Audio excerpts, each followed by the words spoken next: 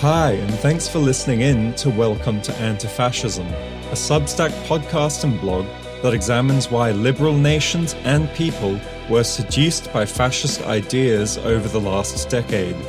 I'm one of your hosts, Alistair Cannon, and this is the first in a series of interviews with writers, scholars, activists, and thinkers whose work presents a fresh, alternative perspective on contemporary fascism and right-wing authoritarianism. I'm here today with Jacob Smith, a friend of mine who recently completed an MA in Critical and Cultural Studies at Birkbeck, University of London. Jacob and I met in June last year at the London Critical Theory Summer School, where we attended seminars with other students who are concerned with the same issues as us. Why does contemporary life feel so unstable? Why does politics now feel so threatening and incomprehensible? How can we explain our present moment and work toward a more hopeful future? What might a better alternative look like? For his MA thesis, Jacob researched the connections between far-right online subcultures, Trumpism, and the offline event of the riot at the Capitol building on January 6, 2021. His work combines politics with thinking about media technologies and affects, and it was fascinating to hear his perspective on right-wing politics today. I hope you enjoy the conversation that follows, and remember to subscribe on Spotify and Substack so you can get our new posts, listen to our audio episodes, and hear our interviews as they become available. Okay, so I'm here with Jacob Smith today. How are you going, Jacob? Are you good? I'm very good. Thank you for having me on. How are you doing? Yeah, I'm great. Yeah, it's really good to have you here, and I'm excited to talk through all your work. Okay, so let's get into it. Fantastic. All right, to start, so we'll open with the end of your thesis, Trump's mugshot. In your work, the discourse and activity around this mugshot becomes a device you use to draw together your thinking on politics, internet media, and irony, things that all meet in the meme format. Can you talk us through this moment? What does it tell us about Trumpism, and what do you think it says about the political power of memes? I like that we're starting at the end. It's sort of very sort of fascist temporality, actually. Just sort of like bring it back. Yeah. So the mugshot incident happened, I think, as I was actually finishing up my thesis, which was very convenient. So Trump's arrested he's not arrested. He sort of hands himself over to the Fulton County Sheriff's Office in Georgia, and he's charged on 13 counts of trying to overturn the election in 2020. Only 13, yeah. Yeah, just 13. So we're sort of one of many. Yeah. And sort of as soon as the mugshot is released, it's immediately memed. It turns up in a bunch of kind of various guises. You know, Trump as an example of the Kubrick stare.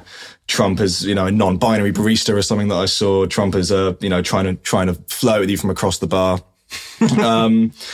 So what you have is kind of a process whereby something that is a deeply political moment, this is like an ex-president of the United States, he's just been arrested, is completely emptied of that actual political sort of substance. So the implications of it are really serious, and the speed with which the political importance is kind of bottomed out, so to speak, is literally just down to how the digital kind of technology work. And while, it's funny, it also has actual political consequences. So within 3 days of the release of Trump's mugshot, his campaign raised about $7 million. Part of that saw $4.18 million raised within 24 hours, which is the biggest contribution to his campaign to date. I'm not sure whether that's his 2020 campaign or his 2016 campaign, or both. And the root of this is an idea among the Republicans that one should, quote, never surrender. So there's lots of like mugs and bumper stickers with that mugshot on, with never surrender emblazoned underneath it. Yeah, Trump surrendered himself to the Fulton County Sheriff's Office in order for that mugshot to be taken. So I think the kind of main point here is how the mugshot was seen amongst Trump's base and the actual political consequences of its online circulation. And I think that's what kind of makes it quite difficult for the liberal kind of classes to combat Trump, in that the actual coherent politics underneath Trumpism isn't particularly there. It's all about kind of surface level imagery and how that imagery could be leveraged to produce some sort of politics. I actually would sort of say it's anti-political in that way. So yeah, as I said, it's kind of about surface level imagery and the circulation, the speed with which a meme is able to repeat itself and be capitalized upon is kind of the political power of the meme, I think. And it's politically useful, actually, particularly to sort of like more sort of fascistically inclined politics, in that it can circumnavigate that need for kind of a coherent political project. And it just kind of becomes a vague kind of sloganeering. And yeah, as I said, just kind of like links that are made on a complete surface level. All right, there's so much in that answer. That was fantastic. Sorry, Thank you. No, that's great. Yeah, such a rich response to that. Yeah, so I think the theme that comes out for me there is just the sheer level of ambivalence here. So at once there's a total hollowing out of the political content, like a disemboweling of the political with the memes. But at the same time, a reinstitution of it where you bring it back in the form of, the campaign donations and people rallying around it and saying never surrender and so on. Exactly. And so yeah, it's a really fascinating kind of moment that's both political and anti-political at the same time. And the question is, does that tell us that there's some sort of new form of politics emerging where the anti-political becomes political, or is it something else entirely, do you think? I do think that combination is something that's quite tricky to kind of think through, because an actual political consequence for something that's not actually political is difficult to kind of parse out. I do think I'm not sure whether it's a new form of politics, or we've kind of seen this trend before when it comes to feeling. I think that affect and feeling have always been kind of a huge part of politics, and it's been able to sort of circumnavigate certain logical inconsistencies within a political kind of base to begin with. Something like Brexit, which is positioned as trying to, I don't know, kind of help the working man and improve the economy and all of this, when all of the statistics and the actual serious adults in the room are saying that that isn't going to happen. And yet Brexit still happened along those lines. I think what it mainly speaks to is a disengagement of the kind of voter base from political information in general, and more turning towards their feelings, and this kind of turn towards kind of affect. I'm not sure. I'm inclined to say that it is a new kind of politics, but making those kind of grand statements feels quite intense. But I'm definitely reminded of that Balibar thing at the Critical Theory Summer School, where he's talking about a need for a new politics. Obviously, it's kind of his logic is a little bit different, because he's talking about these massive, big issues that need to be solved. But a part of the Balibar thing was how the digital is changing certain political logics. So I do think if you're going to seriously kind of try and combat this, what you want to call it, kind of right-wing populism or fascism or whatever, you do have to really think about why the people are voting for it beyond any sort of coherent politics, and more about the feeling that those people sort of like get at, I think. Excellent. Yeah. So to put it a bit crudely, so when we're thinking about affect in politics, we're thinking about things like, the desire to feel good, or to feel powerful, to feel proud, or even to feel alive, or to feel nothing. All these sorts of desires in people to feel something and to feel, I don't know, energy and emotion moving through the body and giving you some sort of payoff with that. That's what this is all about, isn't it? And instead of, forwarding a coherent and maybe what we might say rational plan for the future, like, maybe some, what Keynesian politics aspires to, for example. I kind of wonder if these right-wing movements are all just about producing these really intense feelings for people who, for whatever reason, socially, politically, and historically, need to feel those feelings at this moment. Yeah. And how much they plug into feelings that are actually like real, right? Like if you're a Trump voter, there's a chance that you're of a kind of demographic and class that one could say has been sort of forgotten, in the sense, sort of rural, white, relatively sort of low economic status. And I think that kind of sense of betrayal, does have its roots in something that is real, but it's often leveraged by someone like Trump, who directs that feeling towards someone, because someone like Trump is kind of he's part of the problem. But if you can turn around and say it's immigrants or whatever, then you can use that as a actually politically powerful tool when there's not actually much sense behind it at all. Exactly. Yeah. So it's funny because I think the way we might think about the relationship between politics and affect is that you have these emotions and stuff, and political actors come along and co-opt the emotions and direct them towards their own political ends. But from the perspective of a follower of one of these movements, their emotions are definitely being funneled into some sort of ideological position, but that ideological position still remains subordinate to affect to some extent, because the goal for them is to feel something. Exactly.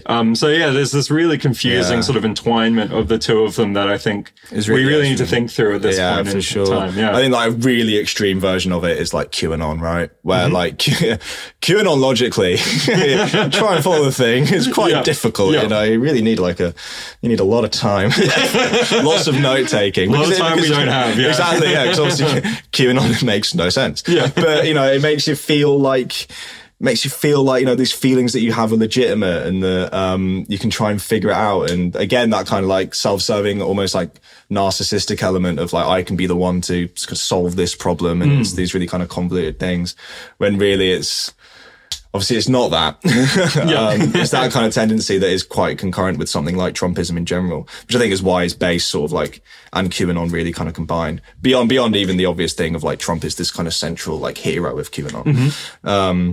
There's a logic to Trumpism in general and QAnon specifically that's kind of the same, I think. Okay, yeah. Do you want to outline that logic just briefly? Yeah, sure. I think that the way that I thought it through was through the kind of meme form, actually, where digital discourse in general can be seen. The logic of it can be seen quite saliently within a meme. So, trying to explain this in as simple terms as I can. So when I talk about the mugshot and the Kubrick stare, right? So the Kubrick stare is this kind of not obvious, it's quite a sort of niche filmic technique that Stanley Kubrick uses. And it's kind of bringing it together with the mugshot. In order to understand why that meme is funny, you need to have these kind of like specific things already in mind. What I'm trying to say is that a meme is quite referential, and a meme operates by kind of making like links. It grabs stuff from the Internet of Things and kind of recasts them to create content, really. And the deeper that you go into these kind of online subcultures like QAnon, the more grabby that kind of dynamic is, to the point where it becomes quite impenetrable even for people that are kind of within that movement. A lot of the memes that I wrote about in the thesis would have taken me like paragraphs to explain in terms of what their representational content was referring to. But that's because it's not the point. The point of a meme is the reference itself, the process by which things are grabbed and kind of smushed together, really. So like the spicier memes I found, again, would have taken like paragraphs to explain. And that's because they don't really function with a corollary of explanation. It's literally all about vibes.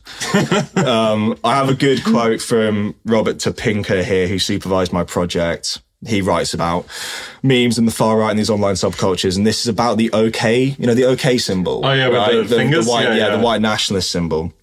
Quote, alt-right adherents repeatedly posted images of themselves making the OK hand gesture so that liberal critics would label it as a white nationalist symbol and tie themselves in knots by explaining how a common gesture represents white nationalism.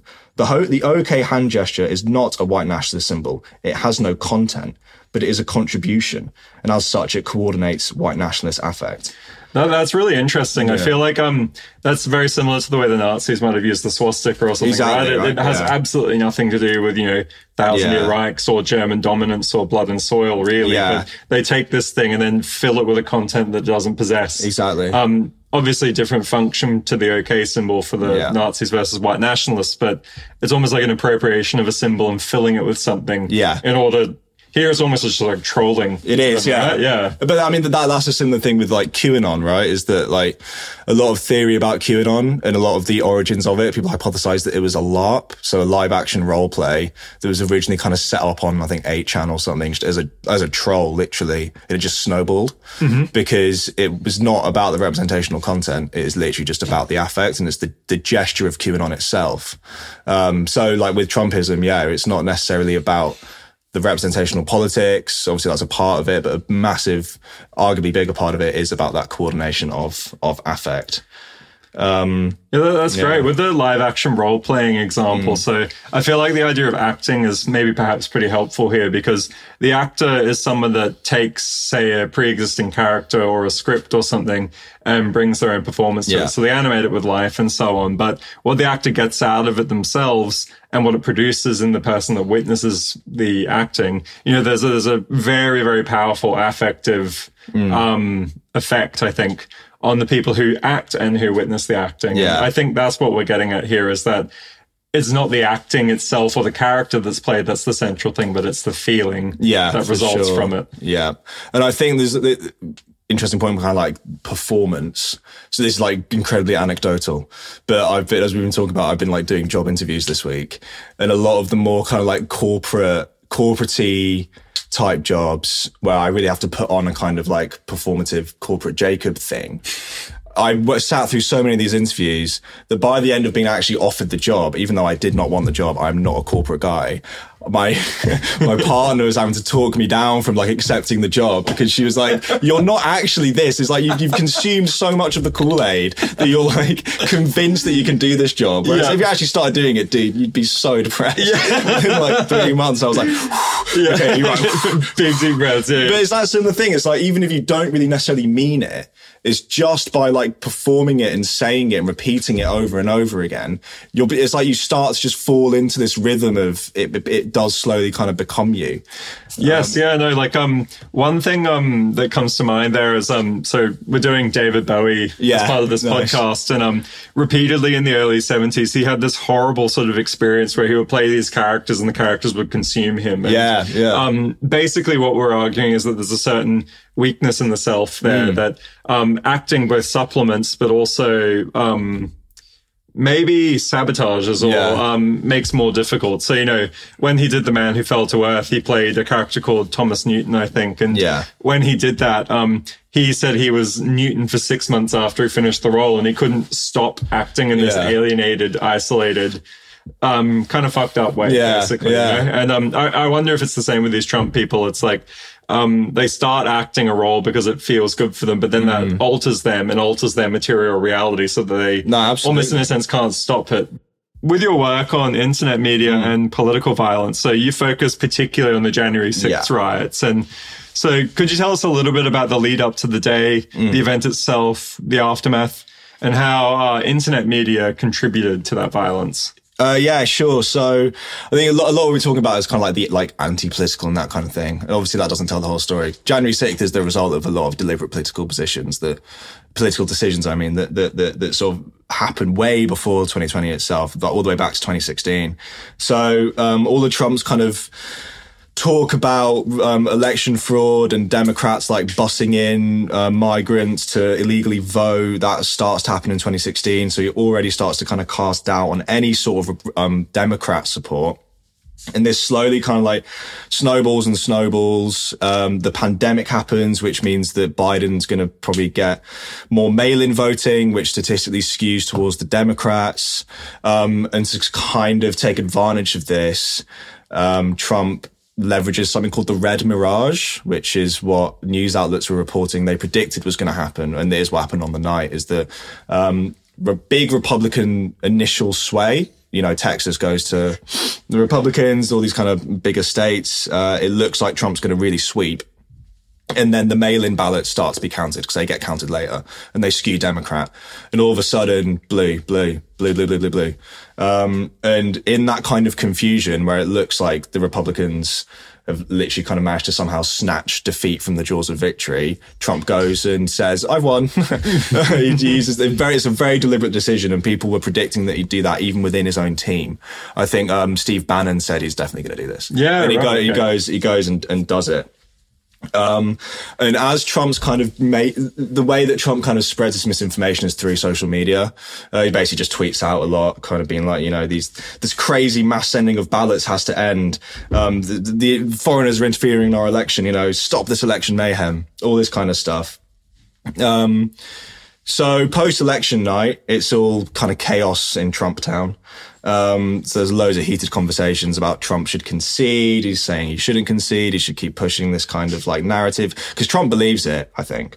He tries to pressure like the Attorney General to like stop the count and William Barr goes like, no. And then Trump's like, you're fired. Yeah. It's like that moment in COVID where it was like, I just told him to stop counting. Exactly. Yeah. Literally. He's like, just make it real. And so basically it's chaos and all the time Trump's kind of firing a lot of the so-called adult, I mean, people part of the Trump campaign, can you really call him an adult? But, you know, like he's kind of firing the more sensible people like William Barr, and in the wings, all these kind of acolytes are waiting, kind of very ready to, all these yes men basically. And that kind of culminates in that really funny Four Seasons incident with Giuliani. The wrong part of the just amazing. Yeah. It's fantastic. That's like a real mask-off moment for how demented those people are actually. Like, oh, great. So on December the 19th, Trump sends out a tweet kind of summoning people to the Ellipse, which is the kind of gardens outside the White House where there's going to be a rally. And he's summoning them on January 6th. And he chooses January 6th because that's kind of the be-all and end-all of the democratic process in America, because that's when the election results get certified and then it's like stuck in stone and that's like it. So he tweets out on December 19th, that goes out to his base. People like the Proud Boys, militias like the 3%ers, and then just normal Trump supporters retweet, reshare on their social media networks. So it kind of like vibrates out, which is how how social media operates. Just kind of the vibrations kind of percolate through his base. And by the time January 6th actually rolls around, two important things have happened. The first is that he's exhausted all kind of judicial routes, both legal and illegal, to try and overturn the election. And a lawyer called John Eastman has proposed to Trump something called Operation Pence Card, which is a very speculative legal theory that maybe Pence can overturn the election. They literally have a meeting in the Oval Office and they'd really try and pressure Pence. And Pence is just like, no, I'm not going to do it because he knows it's illegal. So by the time January 6th rolls around, it's literally like do or die. Like I have to stop the certification. So he has this kind of like big speech. In the lead up, like tens of thousands of people have been sharing this kind of big lie of election fraud. The lie has kind of made itself fact in that base, just kind of through pure repetition, because the algorithm means that you're not going to see the evidence to the contrary of the big lie. All you're going to see is the big lie. And that's just repeating and repeating and repeating. So yeah, January 6th rolls around, tens of thousands of people turn up, and then we kind of saw the rest. So what I found that was interesting in the research kind of leading up to the actual writing of the diss was, there's a really big 800-page document, produced by the Senate subcommittee about January 6th. And a lot of it mentions social media as a big player, but it doesn't really mention how it treats social media as like kind of an inert vector of communication. When it's not an inert vector, it has its own kind of logics to it. And I thought that was an interesting kind of in. So that's how I started writing about the memes, really. But so the flaws in the official account of social media. Yeah. Yep. And to be fair, that report is fantastic. It's really, really thorough, and it's just really just like straight facts. It's a really good resource in that way, even if it is quite long. But so in the lead up to the event, social media's influence isn't really felt beyond that sort of tweeting out and the reverberations caused by that. It's, as I said, it's a bunch of political decisions. But during the event itself, I think social media's influence made itself kind of profoundly apparent, not only in the kind of symbolism that was present at the event, but I think also the really odd way that it kind of panned out. So they're in there for 4 hours. They're in this seat of power for 4 hours. And a lot happens, but not much of consequence happens, really. Ashley Babbitt is shot. She's this kind of Trumper she's shot inside the Capitol. There's a lot of kind of pushing and pulling sort of in the middle bit of the Capitol, like outside in this kind of like tunnel. But within 4 hours, they've all left. And the certification that was blocked is then kind of like re-upped. And the same day they certify the results. I thought that was interesting was that, it was like an insane event. So many people were present. And if there was a bit more of a coherent political project behind it, it could have been much, much, much worse. Obviously, it was really bad in itself, but it didn't really come across like a premeditated seizure of power in the same way as like an actual coup does. And I think there's kind of like a real difference to me with what happens on January 6th and what happens with like actual kind of, but other instances of kind of white supremacist terrorism, like the kind of lone wolves in Breivik and Tarrant and Christchurch and that kind of thing.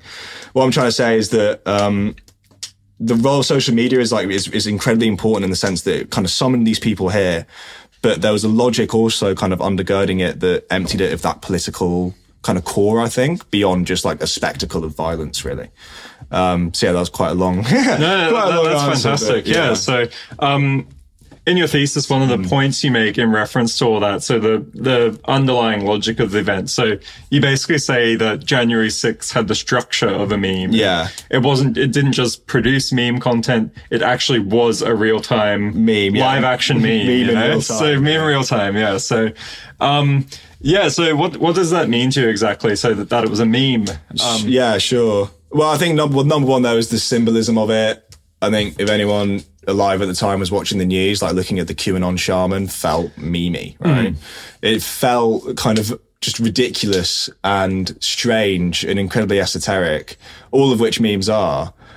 But kind of return to the structure of a meme itself. So as we've said, it's kind of like, it's about links and surface level, through which kind of affect is coordinated. There's no like representational core to a meme. And I think we sort of saw this at the Capitol and some of the weird, so one of the interesting things, one of the quite fruitful things about January 6th is that I've never seen an event be so mediated and captured at various perspectives. There's a website called January 6th Evidence, which kind of aggregates all these live streams. So much evidence of really odd things, basically. A good example of which is I can't believe I wrote my thesis on this, a Baked Alaska live stream. His real name is Antoine Gionnet. I think he's some Canadian in there. So he arrives relatively late on January 6th, and he sort of hears that there's violence on the steps of the Capitol, and he tries to like rally people around him to go and like get involved, basically. And he sort of starts yelling, it's going down, it's a mace frenzy, bro, like that kind of thing. And he's calling everyone a patriot. But there's like this real delight for kind of violence for violence sake, just to sort of go and be involved in the violence. So the calling for patriots, it signifies kind of collective experience and camaraderie and common political cause.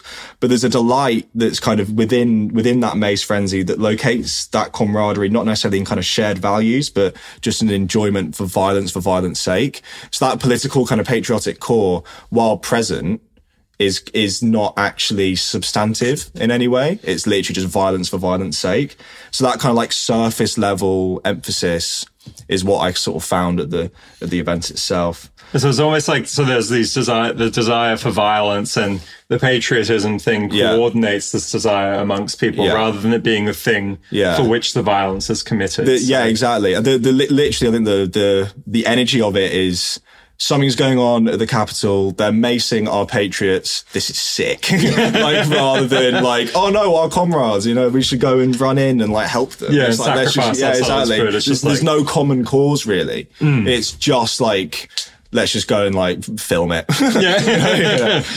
So one thing I just wanted to bring up just for the listener's sake, so this representational thing with memes, right? So the kind of argument I think you're making is that instead of it being the case where like an image represents some idea or represents some concept or notion, the way memes work is that they coordinate existing images from a whole variety of sources, and it's the linkages that the viewer sees between those different sources that produces the effect of the image, which is an emotional affective experience as much as anything. So it's not about, there's a picture and it signifies a whole world of meaning for the person. It's that these things just link up in a particular way. And when that linkaging is successful, it produces an emotion in the person. Is that exactly right? Yeah. I think there's a good point of comparison that I wrote about was, so I compared a Nazi propaganda poster from like 1940 or something, to a meme shared on a far right. There's a militia called the Boogaloo Boys. They're a really interesting case. So the Nazi propaganda poster, it has this kind of surface depth way of reading it, where there's this horrible picture of like a Jewish figure. There's the Jewish star. The German sort of state is seen to be sort of strong. So everything there is to understand, which is, Jewish people are an inferior race, the German race is the Aryan pure blood, the Jewish people are to blame for the war. Kind of all of that just comes from the image itself, and you can read it hermeneutically is the term. So surface to depth, you can interpret it. With a meme, because everything is just references to other images that are brought together and kind of coagulate onto the artifact, it resists that kind of hermeneutic interpretation, because the point is not to interpret it. The point is to kind of recognize various things and draw together those links. And yeah, as you said, when it's successful, it kind of creates an affect. Great, good. I think this actually opens onto another point that we should discuss. But one huge problem with the second impeachment for Trump is that there was never a smoking gun, right? So he never said, people, for the sake of the country, go and storm the Capitol, kill the lawmakers and stop this from happening. Exactly. You know? So he never said anything of the kind. He made allusions, you know, he said things like fight for your life, and made allusions to various ways of, you know, protesting. And Rudy Giuliani, who spoke at the same event, he called for a trial by combat, which of course is a Game of Thrones reference, which I think is very apposite for what we're talking about. But basically, like, that in itself is the logic of the meme you're talking about. You're raising these ideas of trial by combat and violence, this idea of, you know, with the Giuliani Game of Thrones reference, it's like, we need to go and crush some good dude's head for the sake of the country, for this audience that is looking at us while we do it, right? Yeah. So, do you think what Trump was doing there was almost relying on that logic of the meme to raise the idea of riot without ever saying it? No, exactly. I think that's like completely correct. I think it's worth emphasizing that, like, I do think that Trump knew what he was doing, but yeah, as you said, like the second impeachment, the struggle with that, beyond the fact that it was a Republican stacked House, was that there was no sentence. It wasn't like let's go break stuff at the Capitol. Like theoretically, a big idea in the research that I was doing, something called the dark refrain, which is lifted from Deleuze and Guattari's 1,000 Plateaus. And the refrain is a complicated idea, but it basically refers to a kind of macro societal movement, where multiple actors fall into unconscious behavioral rhythms. So talking about an example would be like, if I was walking with you down the street, chances are we'll fall into like lockstep and be walking at the same pace. And it's that kind of unconscious behavioral thing where the collective is acting in a certain way, but that action kind of exceeds the influence of any particular individual. It's the kind of like the swarm, basically. The idea in the theory I was reading is something called the dark refrain. It's basically an idea of like collective mimesis. So a collective kind of copying of individual sort of tendencies and bodies. And that can be influenced by social media because it has that kind of big collective reach. So basically, like, social media can be used to like leverage unconscious kind of behavioral tendencies, in essence, and to produce them. And exactly, and to produce them, to sort of take advantage and produce them. So I think really what Trump did, and he knew what he was doing, was to just constantly kind of peddle this big lie, rely on the repetition of social media to hammer that big lie into a fact.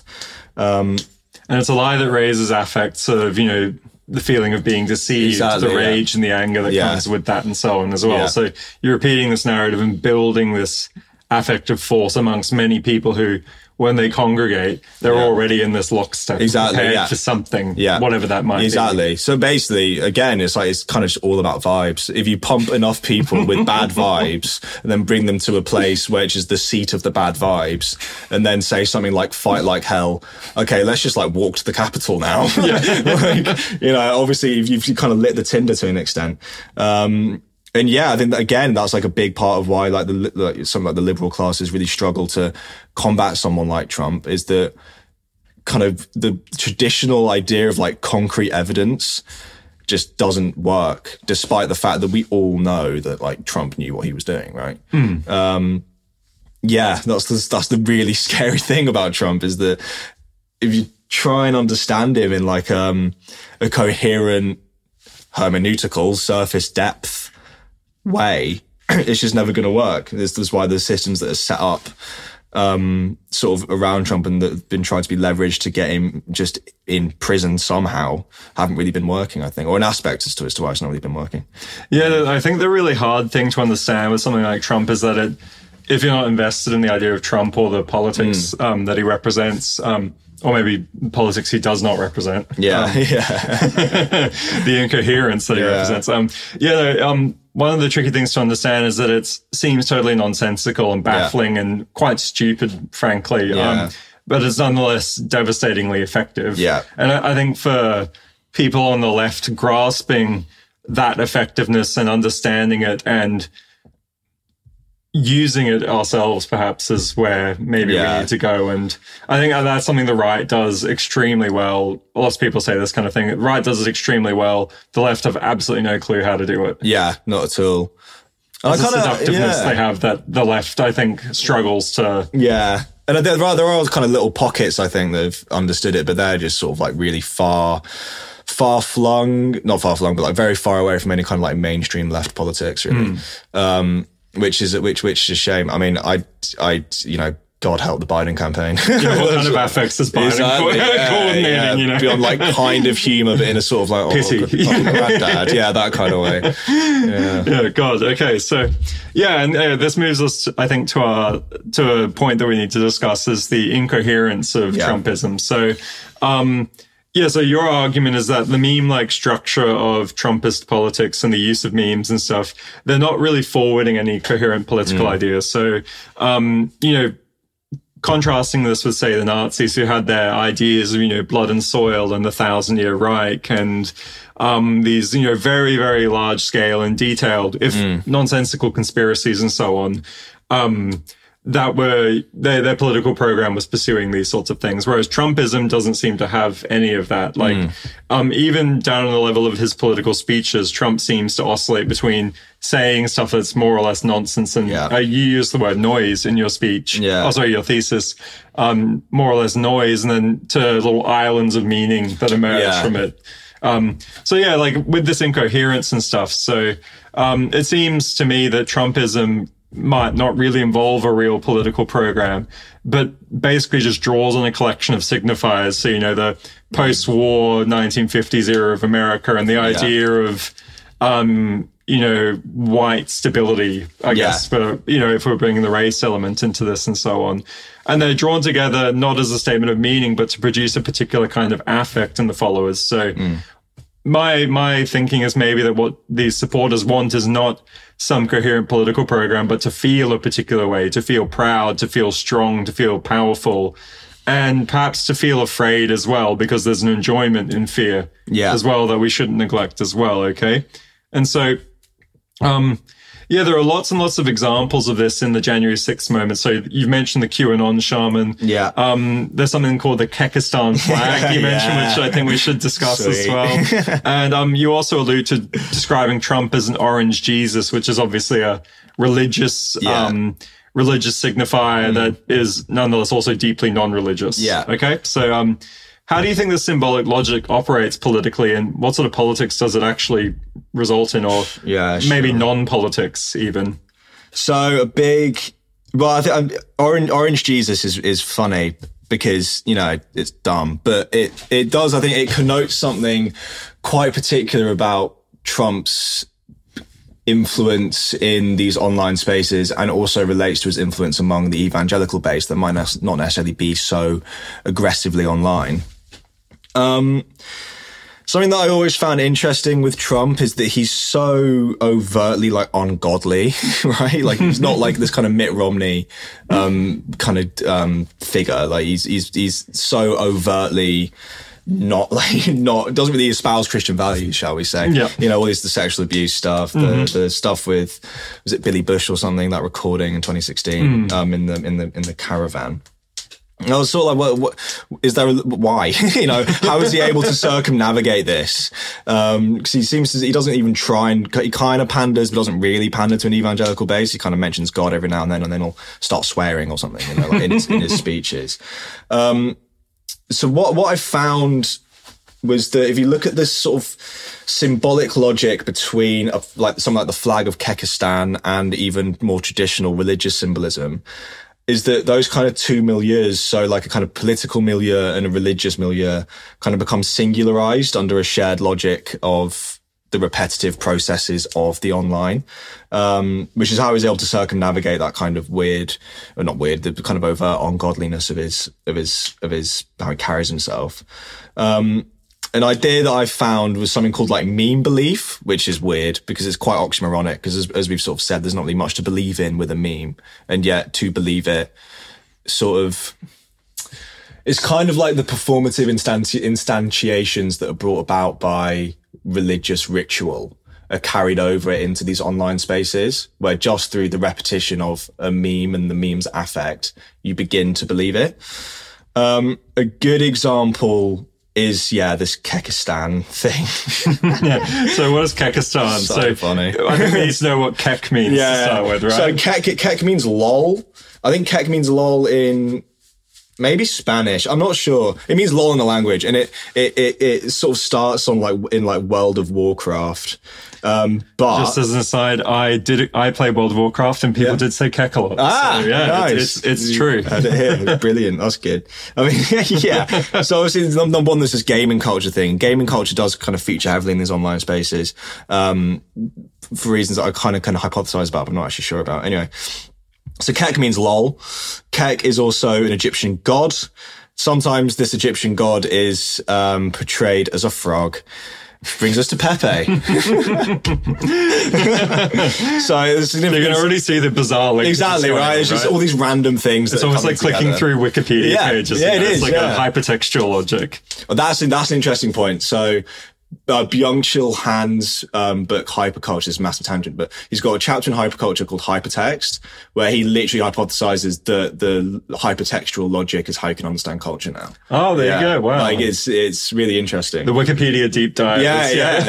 It's real. I mean, and that he uses good examples of like, you ever been to, I'm from South London, have you ever been to Tooting Market? No, I haven't actually. Okay, so Tooting Market's one of those weird, kind of open air market, not open air, one of those market things where there's just a bunch of different kind of cuisines and drinks in the same space. So you're walking through and it's like, it'll be Indian, then it'll be Chinese, then it'll be Thai, and then it'll be Greek, and kind of all these things kind of put together. And he uses that as an example of kind of an hypertextual logic where everything's kind of just linked in this same space. Yeah, right. That's emblematic of a kind of mass globalization, hypercultural form. You could almost represent that as a Wikipedia page, like lists of different world cuisines. Exactly, exactly.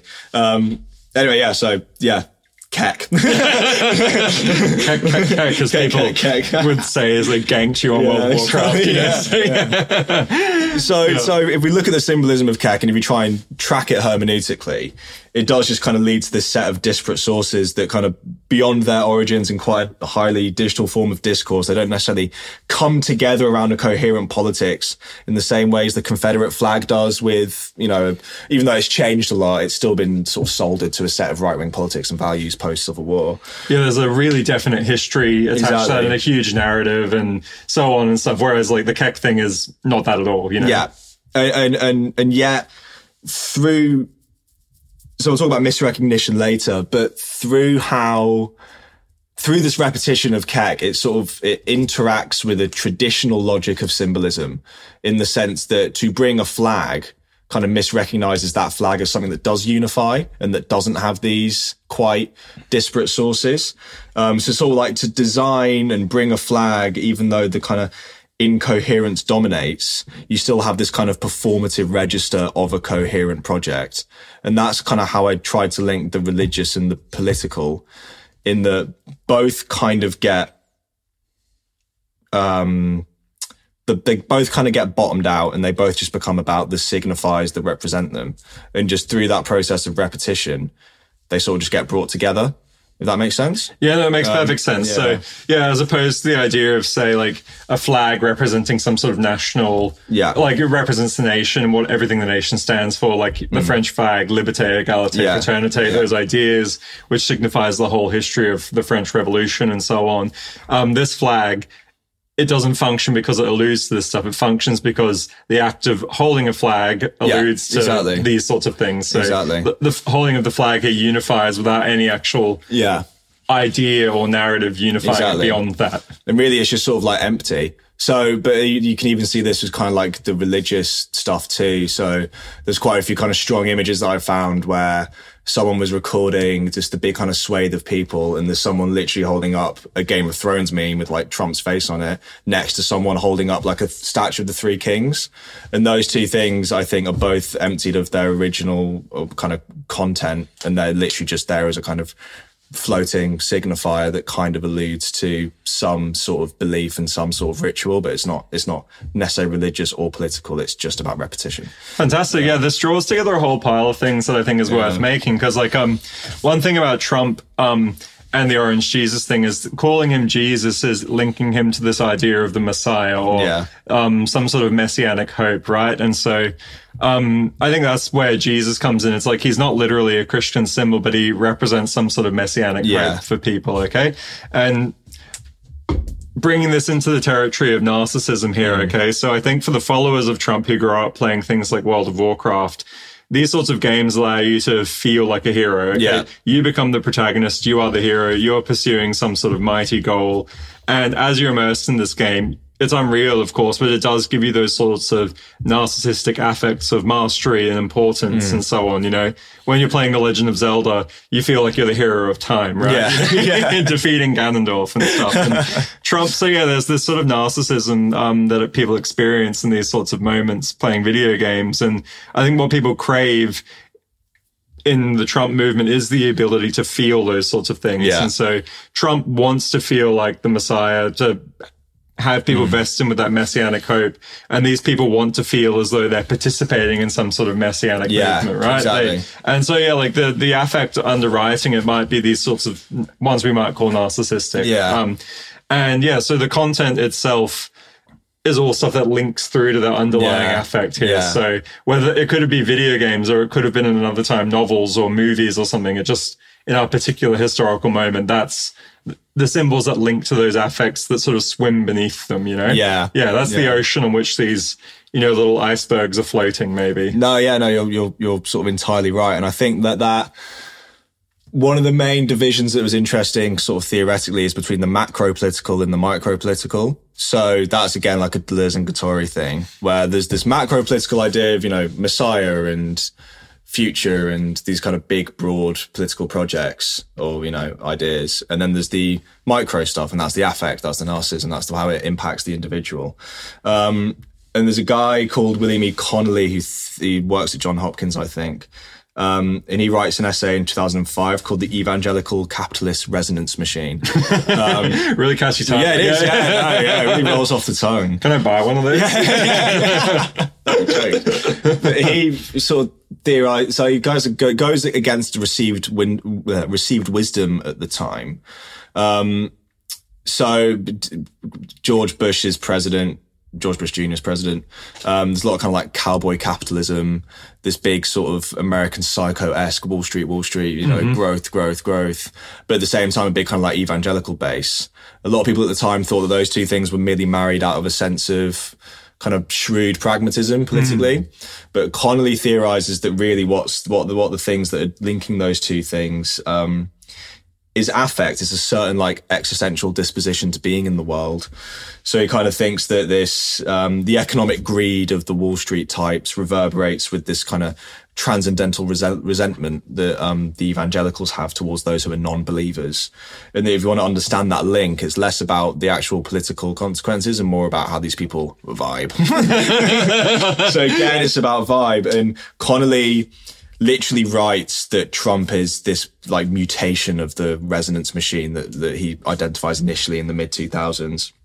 And he kind of follows this formula of like the way that affect is moved between the macro and the micro political is through representation, so through like an aesthetic register. So he writes about TV, and how George Bush would like leverage various TV performances to, you know, like you rock up at like a rodeo in like an SUV and be like, these environmentalists want to take away your USV, SUV even, and USBs. Yeah, and your USBs, your SUVs, whatever. You know? But if you're a person of God, you should buy this SUV, that kind of thing, right? Yeah.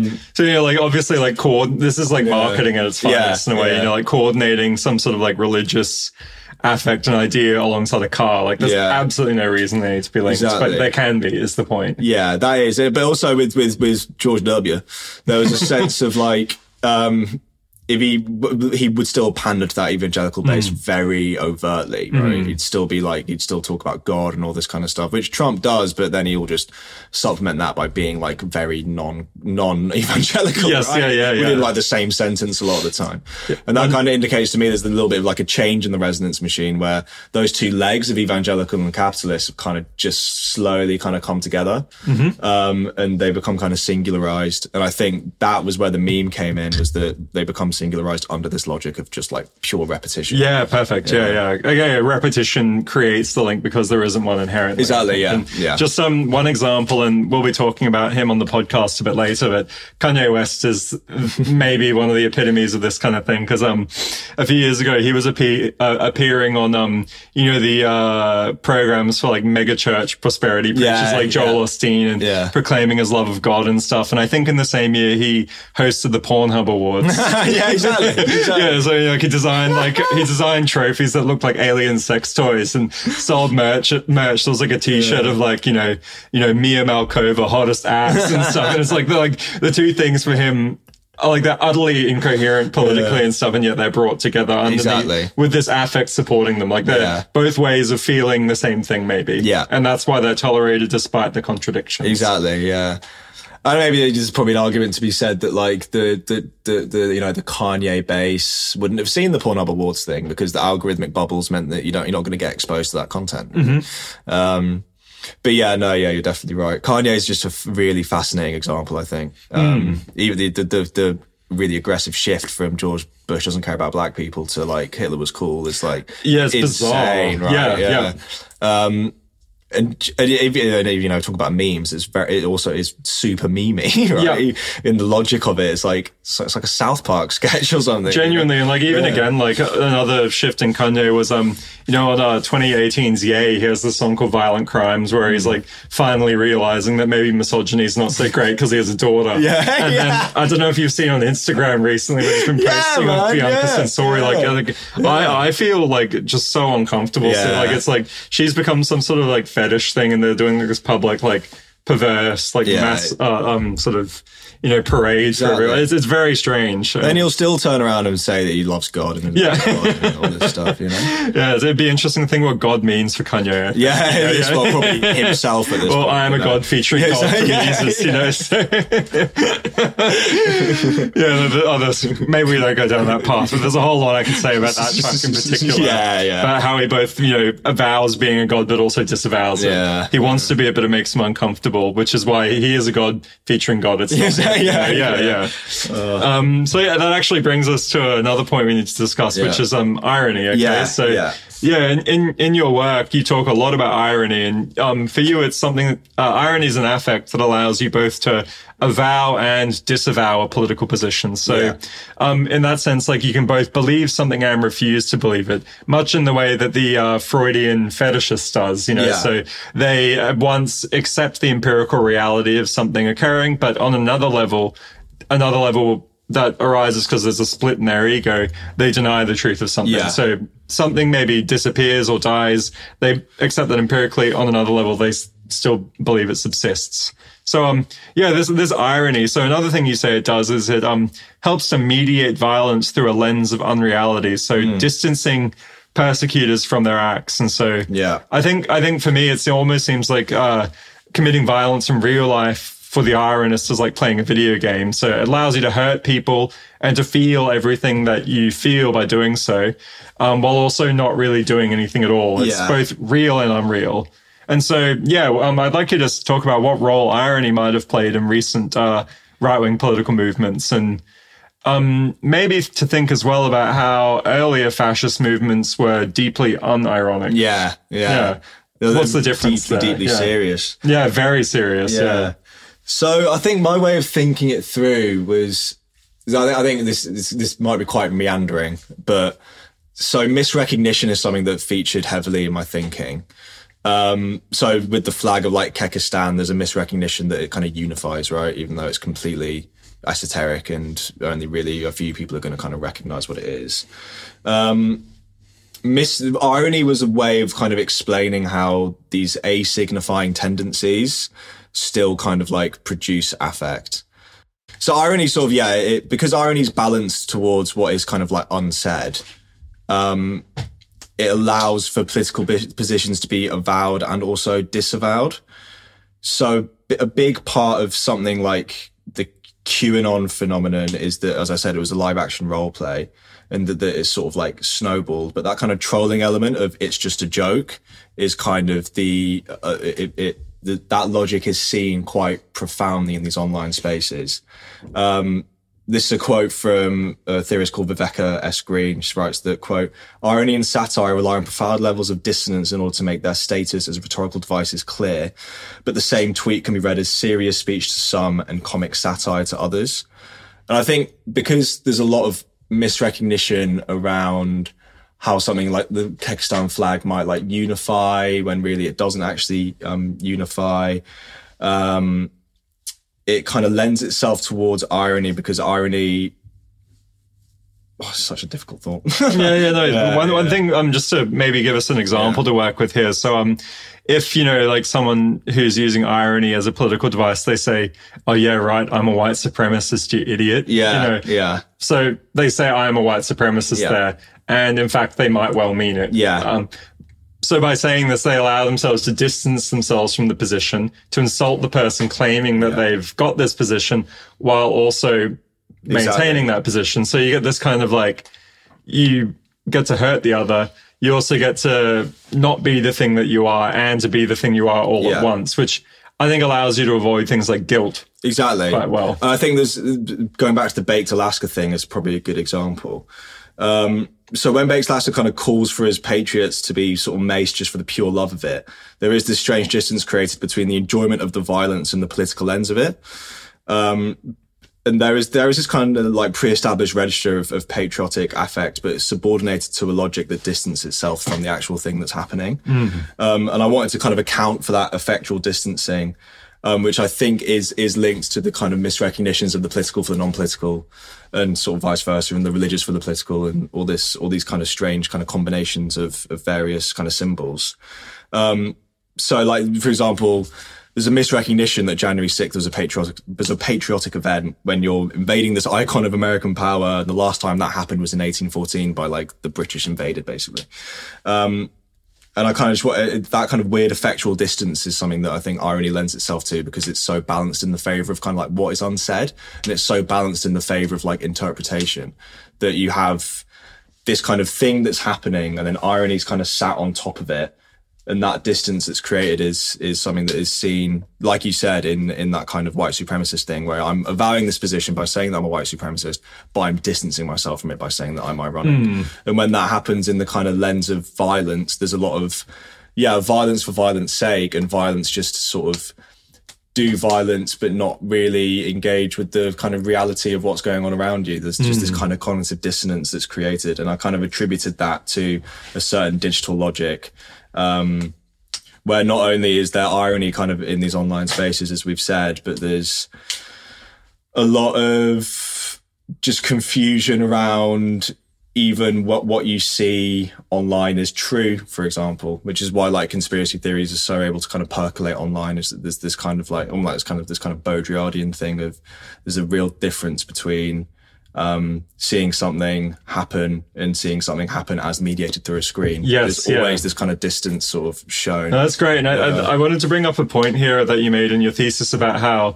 you told me about this documentary you watched where people get into the Capitol and then they're like, holy shit, we're here. And then they just pull out their phones and start to film. And I wonder, so that idea of, you've got the immediate reality in front of you where, you've invaded the Capitol. Then you put the phone up between you and you're effectively watching a video of yourself invading the Capitol. And I think that external thing of filming it, that's almost going on internally already. It's like there's a psychical screen that says, I'm just watching myself do this as you do it, That distance is really, I think actually it's one of the saving graces of what actually happened on January 6th, because I think if people had gone in there with more of a plan, then it would have been really bad. And that distance is created by the phone, just creates this sense of unreality. In that documentary, there's so many instances of people are filming and they're like, I can't believe this is happening. It doesn't feel real. It feels like a movie. While they're creating exactly, the movie. while they're creating it. And I did kind of like take that seriously. I think like irony is difficult because, obviously it's balanced in the favor of the unsaid, but it's kind of like an affect of an affect. And that kind of like layering, just creates this kind of weird actual bodily performative practice, like in the Baked Alaska thing, where you're going and you're getting involved, but you're kind of doing it for the meme, you know, you're doing it for the plot, you know? Like it's I remember, Zizek has spoken about this, but maybe even at the summer school, but remember how he talked about how, one of the things the Nazis had to do to their soldiers was to convince them to commit these atrocities, but also to feel nothing about it. One way of doing that cyclically was to be almost like, I'm not the one here doing this. This is happening and I'm observing it almost in a Zen type way, where like this thing's happening with your body, you're committing these acts and the harm's coming about, but you're not actually really present doing it and stuff. You've withdrawn inwards. Yeah, exactly.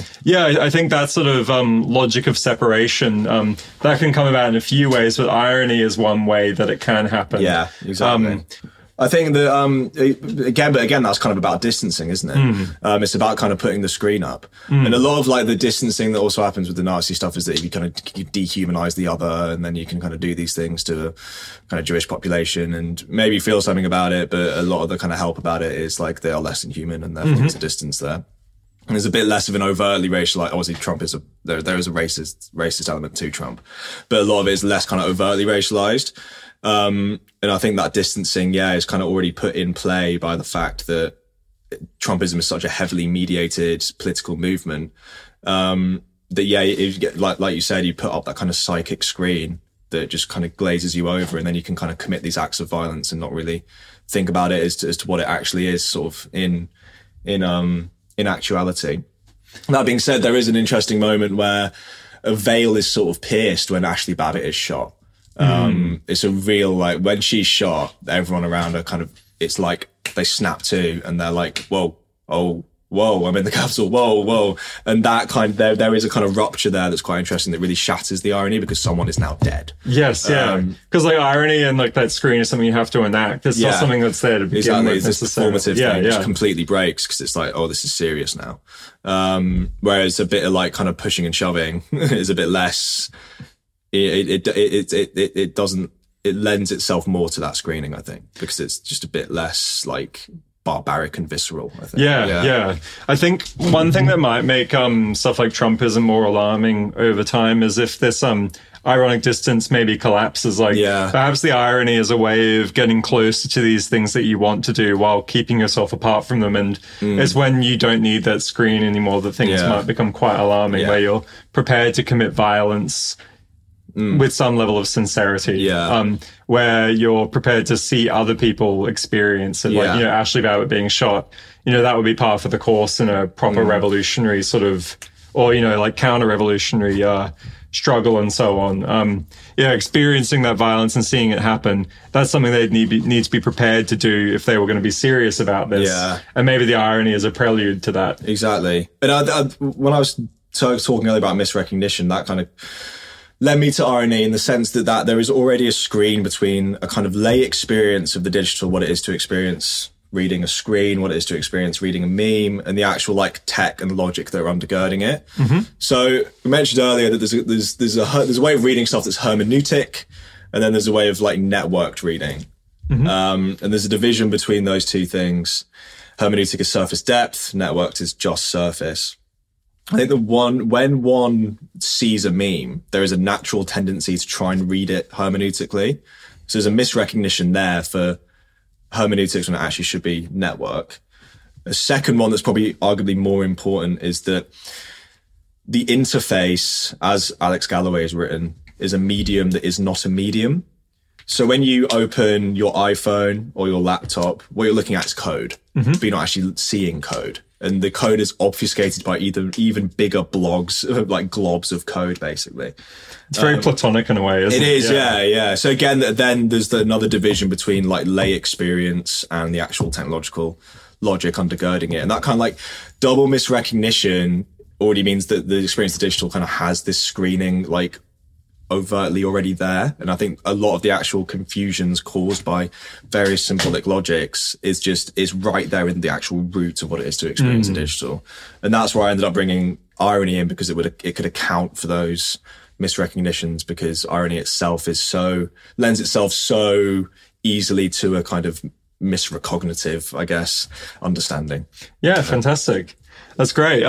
Just going on to talk a little bit more about the link between something like Trump, whether there is a link between something like Trumpism and fascism. Yeah. So obviously we shouldn't conflate them lightly. We should be very specific with what we mean by both of them if we're going to make a good political analysis of them and so on. But something that struck me listening to these discussions of incoherence and so on is that fascist and far-right political movements have often used these incoherent, appropriated, and quite historically confused bits of symbolism. So I mentioned the swastika and before, and obviously that was lifted from Indian religion and had no meaning in terms of the German Nazi project originally. Another one too is the Ku Klux Klan, who quite bizarrely appropriated imagery from Scottish clans and derived their mythos from a 1915 fictional film called The Birth of a Nation. And yeah, even in your thesis, you talk about how the rioters on January 6th appropriated some ideas from the French Revolution, and some of them felt they were storming the Bastille, even though on the level of appearance it looked like that. On the level of form, perhaps, it absolutely wasn't the same kind of thing at all. Like, there was no unifying political logic that propelled them to do that. So my question here is, I guess, how do you think the incoherence of Trumpism relates to this incoherence we've long observed in far-right movements? And do you think they're fundamentally different, or do you think they might be similar? I do think that the Trumpism sits on a similar, the dynamic is definitely there. It's still reappropriative, and it is still sort of deeply incoherent. What's different about Trump and what makes it difficult to sort of like combat someone like him is that the nakedness of the incoherence is just abundantly clear. And yeah, you're right. Fascism, it kind of has always been incoherent, but I think it's tried to mask that incoherence in some sort of logical veil, at least. You know, you had the ideologists of the Nazi regime, and what ideologists of Trump is there other than just flooding the channels with shit? Literally just relying on the bad vibes. And just pointing at someone else and going, he's the problem. An interesting point of comparison sort of arises if you put like a Trump of Hitler, weren't they? A speech of Hitler or Himmler's or Goebbels or whatever sort of next to a speech of Trump's. So the former is going to be like deeply chilling and horrible and like not really make much sense if you think about it, but it's going to have a certain logical consistency to it where you can kind of see how someone could be duped, I guess. And the challenge will be on the level of the empirical as much as anything. It's again, if you read it hermeneutically, it starts to fall apart. Whereas with Trump, if you like just put the words on a screen, it's just noise and it doesn't really make much sense. There's no logical consistency sort of like by default. So, like Hitler was really incredibly well known for like his kind of oration. And I don't really think Trump is. Obviously, he's a very sort of like overtly recognizable style, but if you actually something very compelling about that style, but it's certainly not, like your classical talented orator, is it? Exactly. So I think the number one, that incoherence is certainly consistent, but what's different with Trump is that it's just nakedly so, which indicates that if you're going to try and combat someone like Trump, you got to not really look at the logic and look elsewhere. And I also think there's a difference between the incoherent kind of symbolic reappropriation of older kind of Nazism and right-wing movements and the kind of ever-sliding reappropriations that occur online. So, as you point out with the KKK and the Nazis, they kind of got their imagery from random kind of sources. But now when you look at a swastika and you look at a bunch of dudes in white pointy hoods around a burning crucifix, you think KKK and the Nazis. Like that, there's a longue durée aspect of that there, but like it's definitely just like completely kind of soldered together now. I can't really think of a similar kind of iconic symbol with Trump beyond the red hat. And beyond himself, yeah. But those two things aren't being appropriated. The red hat's like made in China somewhere, and Trump's like, Trump. So it's not really the same in that way. And obviously there's kind of a case we made for Pepe the Frog, but from my time on 4chan, I can see that he's starting to slide away now, and he's been replaced by like Doge the dog. The face of the Shiba Inu. I remember when it became a meme like a decade ago. Yeah, it was just this funny little dog guy, and now. Yeah. And I can't I can't believe I wrote my dissertation on this. I genuinely can't. So again, there's this appropriate dynamic at play with Trumpism, but it's incredibly quick. It doesn't allow the symbols to sit in the same way as like the swastika could sit and then like become, it kind of, at this point, I think irreversibly soldered to. Yeah, like there was something about like those imageries that become so deeply entrenched emotionally and like, it stirs some very powerful things, that particular symbol. Exactly. Maybe in a way that Pepe never did, and maybe never will now. He's fading, he's gone away. I think maybe a part of the Pepe stuff is that he's been not disowned, but she's been like the creator of Pepe has made a real effort to like bring Pepe back. Yeah. But that doesn't really chime with a lot of the internet dynamics anyway, where like as soon as you put something out there, it's just going to be chopped and changed anyway. So I do think there's an element of everything online slides so quickly that it can't really come together. But at the same time, the dynamic is reappropriative. I think returning, and I think this is actually a really recent thing. So returning to oratory and speech making. Sarah Ahmed's The Cultural Politics of Emotion. I remember I was getting yeah. So cool. God, aren't we cute? So, she writes about William Hague and his treatment of asylum seekers in 2000. And she kind of uses like this Lacanian thing of, there's like a metonymy among words, there's a big signifying net, and they might slide, but they do stick at the same time. And you can draw like a line between associating asylum seekers with like dirt and sewage, and the foreigner with like being overwhelmed. And that kind of creates this affect of fear around the foreigner, which is why it's kind of an effective rhetorical strategy. She calls it like an effective economy. This is still there. You see it all the time, like Braverman, and you do see it with Trump when he's calling like Mexicans like rapists and this kind of thing. But again, if you look at Trump's speeches, they're overwrought with so much kind of lexical noise that I think it destabilizes that field that Ahmed's analysis kind of hinges upon. And Lauren Berlant has a good thing about this, where she writes that it's in the noise of Trump's message that increases the apparent value of what's clear about it. This is a quote. The ways he's right seem more powerful somehow in relief against the ways he's blabbing. So the affect theory of that is like where Sarah Ahmed kind of focuses on like the use of the word and how the signifiers like relate to other signifiers and create this affect. Balance is like words as noise. So the words don't actually signify anything particularly historical or political, but they nonetheless kind of retain that affect. So I think what I'm trying to say is that the appropriative dynamic is still there, but it operates at a different speed, and that speed changes the dynamic in that the signifiers are just a lot more slippery and slidey and don't sit in the same way. And that's why trying to combat Trump on the level of logic is just an incredibly difficult. Yeah, that's really good. Yeah. What do you think's coming through in the moments of noise for Trump then? Because like there's, a lot of different ways noise can feel, right? So there's noise that can be very distressing and noise that can be very calming, or noise that, serves all sorts of emotional functions. And so between the islands of meaning, to borrow from Sartre there, in Trump's discourse, what is the noise actually doing for the followers? Do you think, is it like lulling them in a particular way or exciting them in a particular way? Or I think it's an argument to be made that it's actually more effectually stimulating. Obviously, if you put it on a screen and you disconnect the words from Trump, then the affect is not so immediately there. But if you actually watch him speak, then the noise becomes this kind of like performance where you still like you look at his body and you can feel this anger and you can feel this rage or whatever. And that just kind of constant, even if the words that are coming out of his mouth don't really make much sense, but it's the way they're said. Yeah, it's the voice rather than the meaning. It's the voice. Yeah.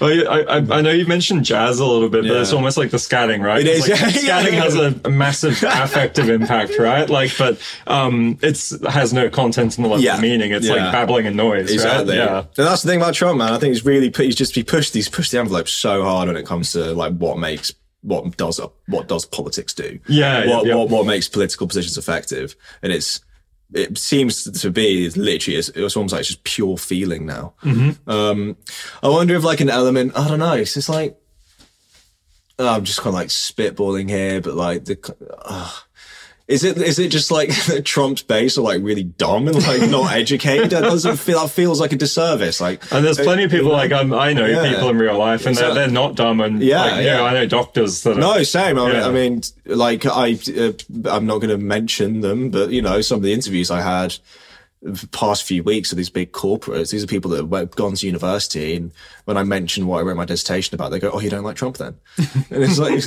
no, it's not. What?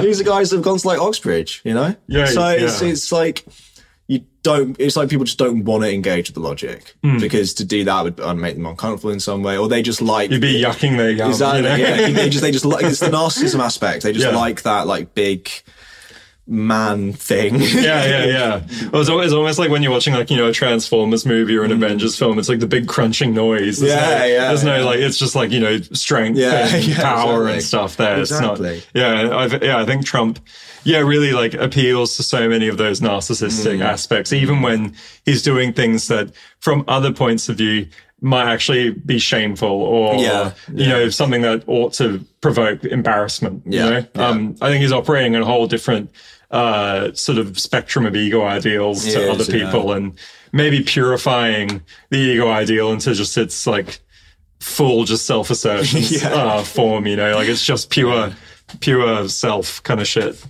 Yeah, that's a really nuanced take from me right there. So, all right, so just don't need nuance, man. It's about the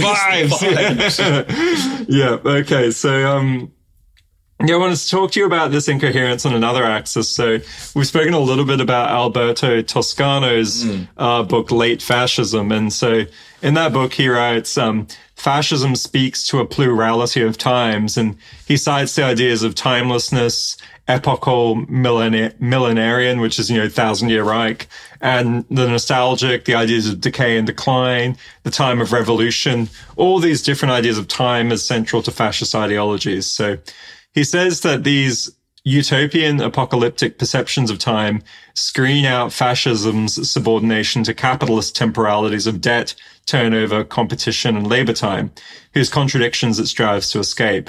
And so he's basically saying that the incoherence of fascist ideology comes from the way it tries to use time to obscure how capitalism operates with time, okay? So, but your argument seems that the incoherence in Trumpism, the incoherent time of Trumpism, emerges from the media technologies that drive capitalism. So the ideology here, the incoherent speech, points towards the capitalist technologies that birth it. So how do you think that jives with Toscano's? Well, I really was, the Toscano was great, and I think he made a much more convincing point than I did. The temporal element is, well, it's always something that comes into discussions of internet media in general, just because, you know, speed, and, you know, this kind of weird result of even just the way that the internet was kind of deployed in the workspace, for example, where they're time-saving technologies, but it actually increased time spent at work or time working. And I mean, there's the kind of like the modernist thing about how technology influenced time in general, sort of the sort of start of the 1900s. But what the Toscano reminded me of was a quote from Peter Thiel's billionaire, big investor in Facebook, huge Trump guy. New Zealand bunker, I think. Well. Exactly. Yeah. Nutter. Really, really crazy. And so this is the quote just after Trump's win in 2016. Quote, "There are reduced expectations for the younger generation, and this is the first time this has happened in American history. Even if there are aspects of Trump that are retro and that seem to be going back to the past, I think a lot of people want to go back to a past that was futuristic. The Jetsons, Star Trek, they're dated but futuristic," end quote. So I think this chimes with Toscano's delineation of the kind of different pluralities of time. Toscano kind of differentiates between three of them. So there's a time for fascism, which is like the socio-political moment, really, to be crude. Yeah, post-crisis Exactly. kind of moment where it becomes appealing or even necessary to some people. Yeah, and we see that immediately in this quote where he talks about the reduced expectations for the younger generation, right? And then there's a time in fascism, which is what it is to kind of like experience fascism as a subjective, as a subject. And that kind of chimes with the admittance of Trump being a bit retro and a little bit kind of going back. And that, the imaginary that Trump is engaging with is to make America great again. And then there's the time of fascism, which kind of mediates between those two. And that's quite a difficult one. I think Toscano says it's a subjective, objective element of fascism. But I think we see that in this kind of weird asynchronicity with a phrase like "go back to a past that was futuristic." So there's kind of all three of those things at once, really, coming from Teal, which I thought was really interesting. But yeah, as you said, I think my theorizations were a bit more media deterministic than anything else. And I relate it back to those misrecognitions again. So as I sort of mentioned before, there's this kind of human hermeneutics, for network, which is you're reading something that is networked as a way that is hermeneutic because the natural tendency or the way that we've been taught is to read something hermeneutically. And I think this is retrograde and that looks backwards. Okay. I labeled that the what has been. So we see that in, the unfurling of a flag, the tradition of what has been with the flag, that logic is still there. And then there's other misrecognition, which is the interface one, which how the technology works. And if we're going to be, critical theoretical about it, the software is a capitalist produced thing. It contains within it, like any kind of commodity or any kind of technology produced by a certain system, it contains within it a capitalist ideology. Software is also a modeling. It's diagrammatic in that way. It models everything that you can do with software contains a capitalist ideology, and as such, it models capitalism in a forward-facing way. I labeled that the what has been. So the kind of guardrails that are set up by technology, like software. That's why it's so difficult in today's kind of world to be kind of like anti-capitalist online in like a true overt sense. If you're going to pull together an anti-capitalist rally using like Instagram, you're going to line the pockets of Zuckerberg. Yes. Yeah. That kind of thing. That kind of like trying to escape that. It's really difficult. So software models ideology and it's forward facing. Then the possibility of the future within that modeling is, as I said, kind of future facing going that way. So we have hermeneutics going backwards, ideology and software going forwards. I labeled that the what could be.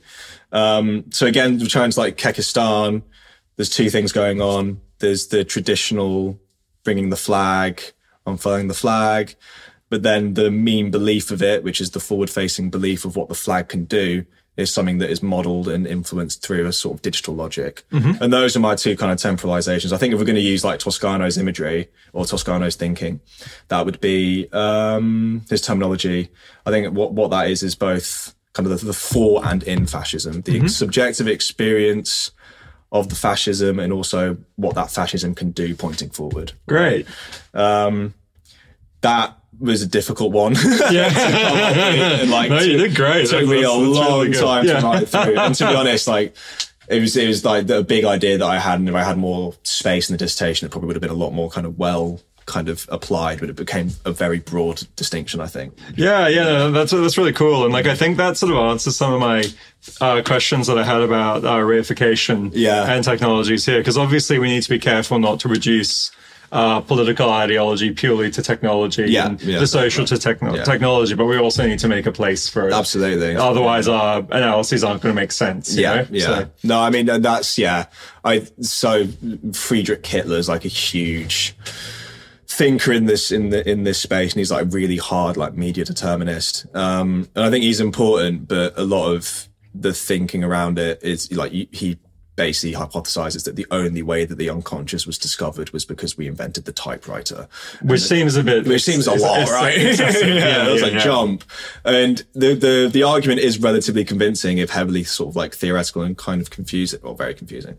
But yeah, I think just focusing one or the other is it's not particularly academically sound. And yeah, you got to do both, but sometimes you just got to focus on one end and let other people do the psychoanalysis. Yeah, exactly. Yeah. So I think that might bring me towards another one of my questions here. So we've talked about like the relationship between politics and technology, but the thing that we're leaving out at the moment is the role of the psyche here. So obviously when we use technologies, they have a certain effect on us psychologically, and they appeal to us as well because of the ways our psyches work, maybe. And the same goes for politics. So politics and social events affect us in particular ways psychologically, but they're also the consequences of psychic processes in some way too. So as listeners will find out as we go through the podcast. So my thinking about fascism and maybe far-right movements today is that they emerge in part as a reaction against the fragmentation of the self. And to put this in slightly more technical terms from people like R.D. Laing and Donald Winnicott, fascism is kind of a political motion that allows people to reintegrate a self whose continuity of being has been shattered during a period of social crisis. So they mobilize a belief that structures their being through time and therefore restores the continuity that was lost with an appeal to something external. So an ideology like fascism with its ideas of the 1,000-year Reich and the need to expurge the Jews from society. So to this end, so fascism has to mobilize any number of archaic and futuristic symbols and ideas, and not necessarily brought together because of their logical connectedness, but because the network that they create symbolically supplies certain kind of psychic and affective benefits to the movement's followers. And by believing in this blend of ideas, no matter how ridiculous it is, they gain ontological security, narcissistic supply, anxiety reduction. They get targets for their paranoia and rage, and so on. So in essence, fascism is a politics of the self, and it's a fragmenting and incoherent self. And so returning to stuff like January 6th and Trumpism more broadly, the feelings of narcissistic triumph that Trump's followers would have felt, and the sense that they made something so extraordinary possible, must have been an essential part of the affects felt by many on that day. And yeah, I think where we're going with this is that the incoherence betrays an underlying goal to some extent. And it's almost perhaps not even a totally political goal in some ways, but it's aims essentially at producing these feelings in these people. So going back to what we said at the start, they want to feel good, proud, they want to feel afraid, they want to feel powerful and those sorts of things. And politics is the instrument through which they do that. And they're instrumentalized by people seeking that power themselves and brought into ideologies like Trumpism for that reason. So, I guess, do you think we can view Trumpism and fascism and the way media technologies work in this way is that they're all circulating around these ideas of the self and its affects? Yeah, I think I bringing it back to Toscano, something that struck me in the end of the chapter, where he's sort of bringing about the temporal stuff, is he writes that what he notices with the current, what he labels the kind of current fascist sort of swathe, is that it's not so much about what he calls the sublime nation and the race to come, but to the remainder of modernity of a post-war compact, which one of the conditions of possibility was fascism's defeat. So I think that's striking, because it means that what we normally associate with like Hitler and fascism, right, is like this Aryan thing, this kind of myth of like 1,000-year Reich, blah, blah, blah, this kind of like ideal German nation, just isn't really present in fascism, but instead it's a yearning for modernity, again, which was produced out of the Nazis being defeated anyway. And that I think is indicative of the kind of both kind of symbolic and logical kind of incoherence at play in fascism in general, which means that, so it's not about any sort of like logic. It's not about anything that really kind of coheres. It is about affect and about how you can make people like feel. And it reminded me of something that I was listening to the other day, a New York Times podcast, basically was this Ezra Klein thing. He had a pollster on who does Republican work, and she said that it's been really weird polling Trump recently because there's a lot of stuff that doesn't make much sense. For example, people are voting for Trump over Nikki Haley or Ron DeSantis because they see Trump as the stable one, which is insane because Trump is not stable, you know? It's very stable genius. And literally, she said this, these are her words. She attributes the confusion, for want of a better word, to vibes. To vibes. So it becomes this affect thing. I think even on the quantitative side of political analysis, people are coming around to this idea that, okay, there's something unquantifiable at play now. And I mean, whoever can figure out how to quantify affect is probably a Nobel Prize in there. Yeah. But, you know, that's really interesting and quite kind of fertile ground, I think. I'm quite kind of relatively optimistic in that sense that Trump has kind of eviscerated this neoliberal idea of like a rational voting agent, which I think opens quite a lot of ground for theorizing, and I think kind of ratifies a lot of what it is that, you know, you and I do and what people at Birkbeck do. I think a lot of the criticism is this kind of wishy-washy theory that has no application to real life, but we go, well, look at the weirdness of Trump right now. So you can't make sense of that in any way. You really can't, no. And then, but on the flip side of that, that's the terrifying thing about something like Trumpism, is that it doesn't require this kind of logic. Boogly Boys are an interesting case. So the Boogly Boys. Sorry, I was explaining this to my partner last night, and she just burst out laughing. She couldn't take it seriously. Very quickly, Boogly Boys are a militia. So you can't even really name them far right, but the name Boogaloo enters online shorthand for any sort of like mediocre sequel. There's a sequel to there's a film called Electrin. It's a dance film, kind of like a proto Step Up in the 80s. It's really good. It's quite popular. Electrin 2, Electric Boogaloo. I think it's Electrin, maybe something else, but whatever. The subtitle is Electric Boogaloo comes out, and it's rubbish. Yeah. It's so much worse than the first one. So it sort of enters the lexicon as any mediocre sequel referred to as Electric Boogaloo. There's a Sunny episode that also has it. It enters online for any sort of like mediocre sequel. And the particular sequel that the Boogly Boys want to bring about is the Second American Civil War, which is fun. So, you know, and again, there's so much irony there, right? Calling it a crap sequel, the American Civil War. So it's like, are you avowing or disavowing here? Even though they definitely want it. They're a serious organization. They've been involved in twice as many fatalities as the Proud Boys. They're involved in attempted kidnapping of Gretchen Whitmer, who was the Democrat governor of Michigan at the time. Maybe she still is. But in that sort of like post George Floyd 2020 summer of all the Black Lives Matter protests, they were present at these protests, but they were both pro and anti Black Lives Matter. Anything to throw it on the fire, basically, to sort of like pursue this nihilistic goal of kind of just complete self-destruction. And that's the kind of terrifying thing about them, is that they're so ideologically promiscuous that they'll align themselves to any sort of side that they think is going to further their, as I said, just completely kind of anarchist, nihilistic goal of just a complete sort of, I guess you just call it kind of self-immolation. So relating it back to these ideas of kind of like narcissism and stuff like that, and these kind of affects of the self, I think you see that pretty overtly with Boogly Boys and kind of fascism in general. Deleuze and Guattari write about the war machine and the state apparatus and how the two things are different. You see it when like there's a military coup, right? Is that the state and the war machine are two different things. And they locate those logics in, because they're, you know, micro in individuals too. And they argue that fascism, rather than being, again, like an over ideological thing, is an out-of-control war machine that doesn't have a war to fight and becomes internal and becomes a line of destruction that would, quote, rather annihilate its own servants than stop the destruction, end quote. So I think... that's really good. Yeah, those kind of affects of the self are also quite internal and self-destructive at the same time.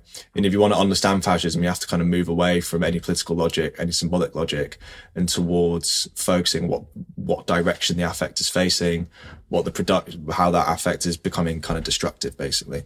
Yeah, no, there's such an immense amount to talk about there. And I think I'm going to focus on that last bit there. But one of the points that I'm sort of making in this podcast and in my writing and stuff is that fascism is tied up with suicidality, fundamentally, and that the crisis inspires sort of a level of psychotic anxiety that gestures towards the disintegration of the self. And one response to the disintegration of the self is to seize control and to do it yourself, to commit suicide, right? So, and my argument is that, like, once suicidality emerges psychically, we end up defending against it. And there's a splitting that occurs between the suicidality that aims to destroy the self and the narcissism that aims to preserve and perfect it. And there's this split that then emerges between the aggressive, violent, hateful, vibes that aim the self and the desire for perfection. And the two of them aren't integrated very effectively at all, until they come forward in moments of violence where you're extinguishing the enemy and attaining pride by, for the Nazis, exterminating the Jews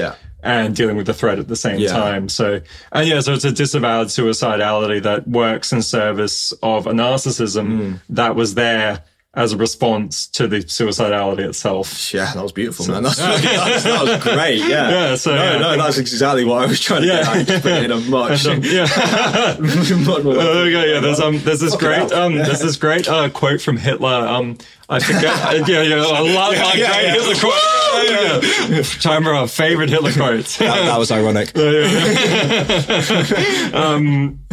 this Hitler quote. I can't remember who he's talking to, but he basically says something along the lines of, once the party's over, this is not the celebration with the Nazi party, it's defeated in the war. I'll end it all in 5 minutes with a pistol. And for some people, they would interpret that as that Hitler's killing himself because he's afraid of punishment, or other people might say that he's killing himself because he has nothing left to live for. But my opinion is that the party is the narcissism that comes to stop the suicidality that he felt. So the party's a response. It's the barrier. So once it goes, kills himself because that's what he wanted the whole time. That's fascinating. That's kind of how I would read it. Or I've completed my life's mission of. Because they aim at these things like the 1,000-year Reich, but what they actually want is immediate self-annihilation. Exactly. There's a total. If we're talking about in terms of temporality, there's the vanishing into the nothingness, the nowhere and no place of death and Heidegger. No, that's the 1,000-year Reich comes as a response to. So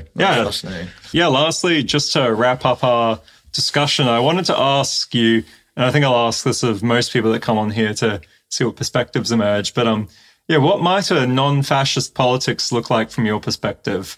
What do you think people concerned about the rise of fascism today should do? And maybe how can we even help those who are seduced by it?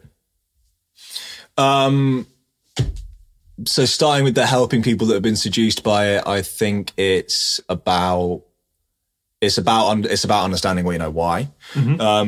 For all our talk of affect, which is completely true, there are real political situations that lead to fascism. The time for fascism is, still an important consideration. And those affects don't come without the crisis, right? Yeah. If people are sort of like already angry at the world around them, it's very easy to kind of funnel that anger. It's maybe not the best example, but Rob Topinka ran a bunch of workshops earlier in the year. He brought in kind of community leaders who do a lot of anti-racist stuff, and it was built around a report he'd written about Andrew Tate and about the rise of Tate and how the algorithm had kind of produced that. And his conclusion, which is, because number one, Topinka's really good because he straddles quantitative and qualitative really well. He does a lot of stuff with the actual statistical. Oh, great. Yeah. He's really useful in that way. This feels like a bit like a Topinka fan show now, but woo, Rob, thank you, Rob. He does really cool stuff with that. And he basically concluded that, what this kind of reverse othering of people that are in these spaces does, it just kind of ratifies their position, because the whole conspiracy theory thing of they want to put us down and silence us because we're speaking the truth, it just feeds into that narrative. Yeah, when you shame them, it just redoubles their commitment. Yeah. And luckily we live in a time unlike kind of Nazi Germany where, there is plurality of thought. And you just got to make the effort to kind of reach out to these people, understand them, to an extent, I think, try and kind of speak their language. A lot of the stuff with the alt-right actually is that they're almost critical theoreticians to an extent, because there is this distrust of a certain ruling class. There is an awareness that the system is rigged, but it's like they're so close, and then they go, and it's the Jews. It's like no. I remember listening to a Red Scare podcast with Steve Bannon, and for the first 45 minutes, he said almost nothing I disagreed with. And then came the like pro-capitalism bullshit and stuff, and I was like, I really get that sense from a lot of them too. It's like it's following them up to that kind of quite significant, well, that kind of moment of a crossroads, and trying to bring them back towards, more ideas of equity and kind of communitarian support and community and this kind of thing. In terms of what does a non-fascism look to me, I feel like this might be a bit too strictly Deleuzian, but I'm kind of married to it at this point, is that if fascism is an effectual line of destruction, then a non-fascism is a line of flight. What I mean by that is kind of like tolerance and making connections that might not necessarily be so overt, and trying to draw things together in a more equitable and non-individualistic way. I think that ultimately, fascism is about it is about the self, and it's about kind of expanding the self in a sort of, I suppose, a kind of quasi-spiritual thing of, Goebbels equated Nazism with expressionism. Really? A couple of points. Yeah, so we're all expressionists now. So. No, I guess, it's that kind of thing of it's really wishy-washy, but trying to effectively bring people together and understand that the things that are pushing them towards fascism affect everyone, and that if you want to fix the problem, the solution is not effective, or what is in effect more of the same. I mean, that's probably not, I don't really have like a project for a non-fascism. No, of course, It's sort of very like a Deleuzian sort of deterritorialized instead of reterritorialized. Exactly. And I think it's, don't fall into the trap of shaming them, because it just reinforces their position. Understand, there's that I forgot his name, but there's an African American dude who goes around trying to like read to fix KKK people basically, and he's very sort of good at his job. But the problem with de-radicalization though is that it takes so long, and the speed of radicalization is so much quicker. For every person you can bring out of that way of thinking, you also about 10 others, probably more, are going in, which is a bit of a worry. I think any sort of like left-wing politics needs to understand how to leverage this type of dynamic that Trump leverages as well. I think you got to fight him on that battleground, and you got to give up on trying to fight him empirically, because you're just not going to win, because it's not about empiricism. I think it's changing the actual political situation that's leading people towards that way of thinking, but also trying to get that consensual support to make those political changes in the first place, which is in the kind of arena of social media, I think. I think something insane. I think like 30% of adults in the US now like get their news from like TikTok or something. Which is insane, and you got to fight them on that. So the technology is a big part of it for you as well as all these other things. It really is. That's great. I think our perspectives might unite a little bit on this, because something I think is vital to a properly anti-fascist politics is to discover what there is of the other that exists beyond our fantasies of them. So the example in fascism would be, they paint, the racial other as some sort of disintegrating threat when they're not. And you have to discover that they aren't what you believe they are.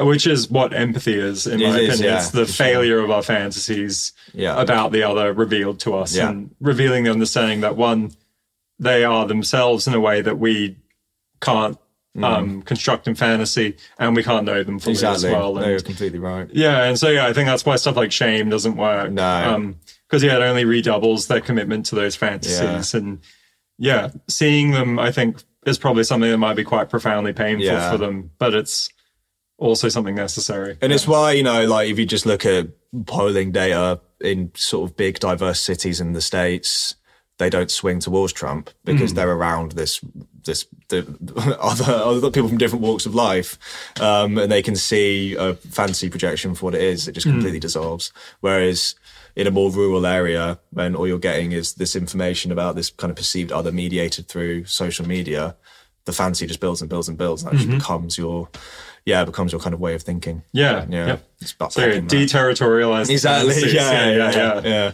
How that works practically, I do not know. Yeah. All right, great. Well, I think that's a good place to end it. So yeah, thanks very much for coming on, Jacob. Thank you for having me. No worries. And we'll talk again soon. Sweet, hopefully. yeah. That's the end of the interview. Thanks for listening, and subscribe on Spotify and Substack to hear more episodes, interviews, and read our posts.